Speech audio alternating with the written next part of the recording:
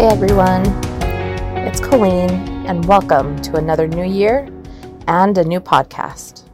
If you are joining us through the Ears to Hear podcast, welcome. If you haven't listened to that podcast, then you should. They've got some great content. Since it ended the beginning of this year, Curtis was wanting to continue in bringing gospel and spiritual topics that can help us to stay faithful and founded on Christ in these latter days. So if you have a topic or even a little message you would like to share, please do. You can write in to foundedonchrist@gmail.com. We all would love to hear from you. Just think of that one person whose heart you could touch by sharing your testimony and helping them in the direction of Christ. I wanted to come up with a good topic again before I did another podcast. There are times that I have the spiritual prompting on what direction I should go, and other times I see a barren desert ahead of me with no inspiration. So after a few months, I'm finally feeling like this is a topic that has presented a lot of fruit. I just barely finished the book, Biographical Sketches of the Prophet Joseph Smith, the Prophet, and his progenitors for many generations, written by his mother Lucy Smith. Wow, what a woman. If I could be like her in my courage and strength, I would be mightily blessed. She was a woman that didn't take any slack from anyone, especially in the gospel of Jesus Christ. She told it like it was and put others in their place when need be. The reason I'm bringing this book up is that I am a descendant of the Smith family through Joseph's grandfather, Aziel, which is my 6th great-grandfather. Silas, Joseph's uncle, is my 5th great-grandfather, and then down to me on my dad's side. Why do you need to know this?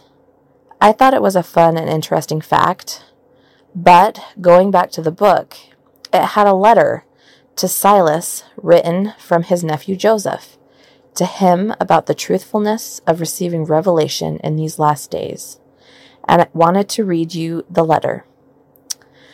I want you to imagine Joseph speaking these words to you. This was written in Kirtland Mills, Ohio, on September 26th, 1833. Respected Uncle Silas, it is with feelings of deep interest for the welfare of mankind which fill my mind on the reflection that all were formed by the hand of him who will call the same to give an impartial account of all their works on that great day to which you and myself, in common with them, are bound, and that I take up my pen and seat myself in an attitude to address a few, though imperfect, lines to you for your perusal. I have no doubt but that you will agree with me that men will be held accountable for the things they have done and not for the things that they have not done, or that all the light and intelligence communicated to them from their beneficent Creator, whether it is much or little, by the same, they in justice will be judged, and that they are required to yield obedience and improve upon that, and that only which is given, for man is not to live by bread alone, but by every word that proceeds out of the mouth of the Lord.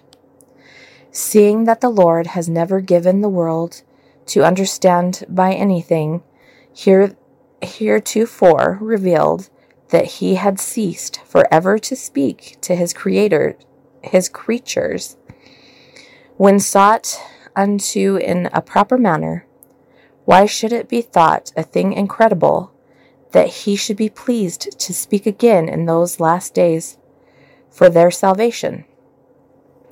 Perhaps you may be surprised at this assertion, that I should say for the salvation of his creatures in these last days, since we have already in our possession a vast volume of his word, which he has previously given.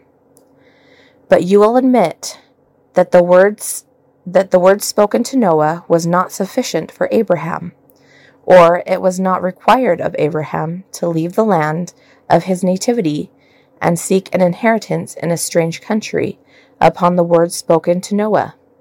But for himself he obtained promise at the hand of the Lord, and walked in that perfection that he was called the friend of God.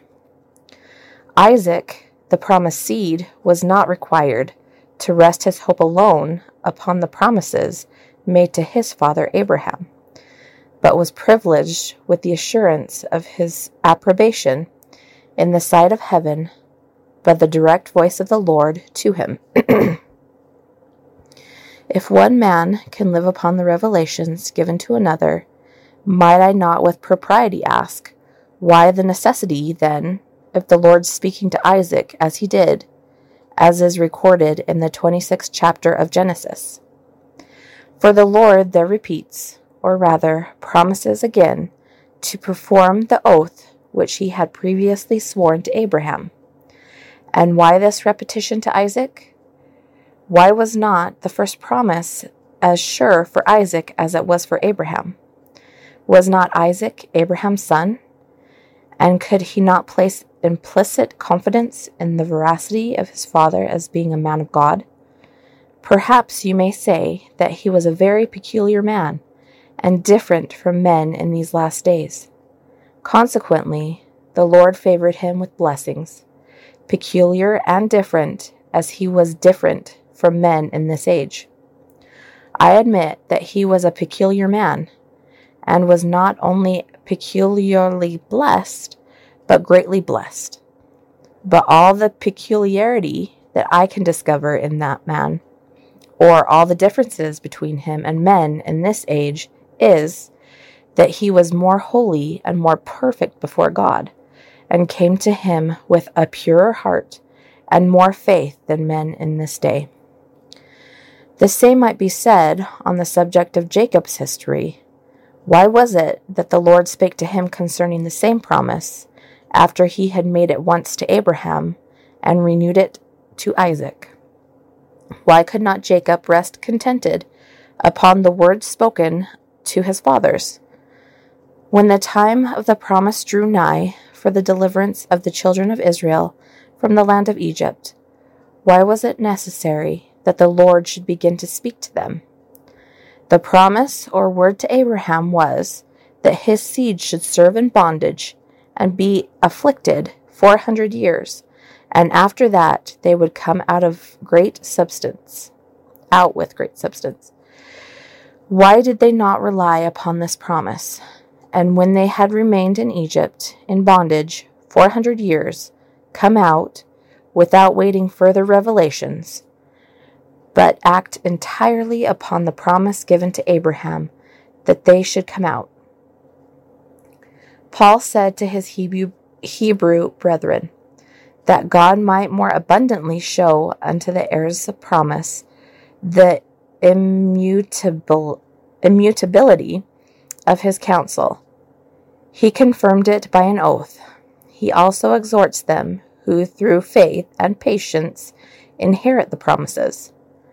Notwithstanding, we, said Paul, have fled for refuge to lay hold upon the hope set before us, which hope we have as an anchor of the soul, both sure and steadfast, and which entereth into and within the veil. Yet he was careful to press upon them the necessity of continuing on until they, as well as those who then inherited the promises, might have the assurance of their salvation confirmed to them by an oath from the mouth of him who could not lie. For that seemed to be the example anciently, and Paul holds it out to his Hebrew brethren as an object attainable in his day. And why not? I admit that by reading the scriptures of truth, the saints in the days of Paul could learn beyond the power of contradiction. that Abraham, Isaac, and Jacob had the promise of eternal life confirmed to them by an oath of the Lord. But that promise or oath was no assurance to them of their salvation. But they could, by walking in the footsteps, continuing in the faith of their fathers, obtain for themselves an oath for confirmation that they were meet to be partakers of the inheritance which with the saints in light. If the saints in the days of the apostles were privileged to take the saints for example, and lay hold of the same promises, and attain to the same exalted privileges of knowing that their names were written in the Lamb's book of life, and that they were sealed there as a perpetual memorial before the face of the Most High, will not the same faithfulness, the same purity of heart, and the same faith bring the same assurance of eternal life, and that in the same manner to the children of men now, in this age of the world? I have no doubt that the holy prophets and apostles and saints in ancient days were saved in the kingdom of God. Neither do I doubt, but that they held converse and communion with him while they were in the flesh, as Paul said to his Corinthian brethren, that the Lord Jesus showed himself to above 500 saints at one time after his resurrection. Job said that he knew that his Redeemer lived, and that he should see him in the flesh in the latter days. I may believe that Enoch walked with God, and by faith was translated. I may believe that Noah was a perfect man in his generation, and also walked with God. I may believe that Abraham communed with God and conversed with angels. I may believe that Isaac obtained a renewal of the covenant made to Abraham by the direct voice of the Lord. I may believe that Jacob conversed with holy angels and heard the word of his Maker, and he wrestled with the angel until he prevailed and obtained a blessing. I may believe that Elijah was taken to heaven in a chariot of fire with fiery horses. I may believe that the saints saw the Lord and conversed with him face to face after his resurrection. I may believe that the Hebrew church came to Mount Zion and unto the city of the living God, the heavenly Jerusalem, and to an innumerable company of angels. I may believe that they looked into eternity and saw the judge of all, and Jesus, the mediator of the new covenant. But will all this purchase an assurance for me, and waft me to the regions of eternal day, with my garments spotless, pure, and white? Or must I not rather obtain for myself, by my own faith and diligence in keeping the commandments of the Lord, an assurance of salvation for myself? And have I not an equal privilege with the ancient saints? And will not the Lord hear my prayers and listen to my cries as soon as he ever did to theirs, if I come to him in the manner they did? Or is he a respecter of persons? I must now close this subject for the want of time, and I may say with propriety at the beginning, we would be pleased to see you in Kirtland, and more pleased to have you embrace the new covenant. I remain affectionately yours, Joseph Smith, Jr. After reading all that, I know it was a lot, but I felt like all of it was important. Where does that put your testimony? Even Joseph, a prophet of God, knew that you needed to have your own witness of the truthfulness of the gospel through revelation. He's telling this to his uncle, a mere man. Joseph is trying to show us that each one of us individually can receive ministering angels, blessings of the Most High, like all saints through time. if they but go to the Lord with a broken heart and contrite spirit. We all have the potential in speaking with God and receiving revelation and instruction from Him directly.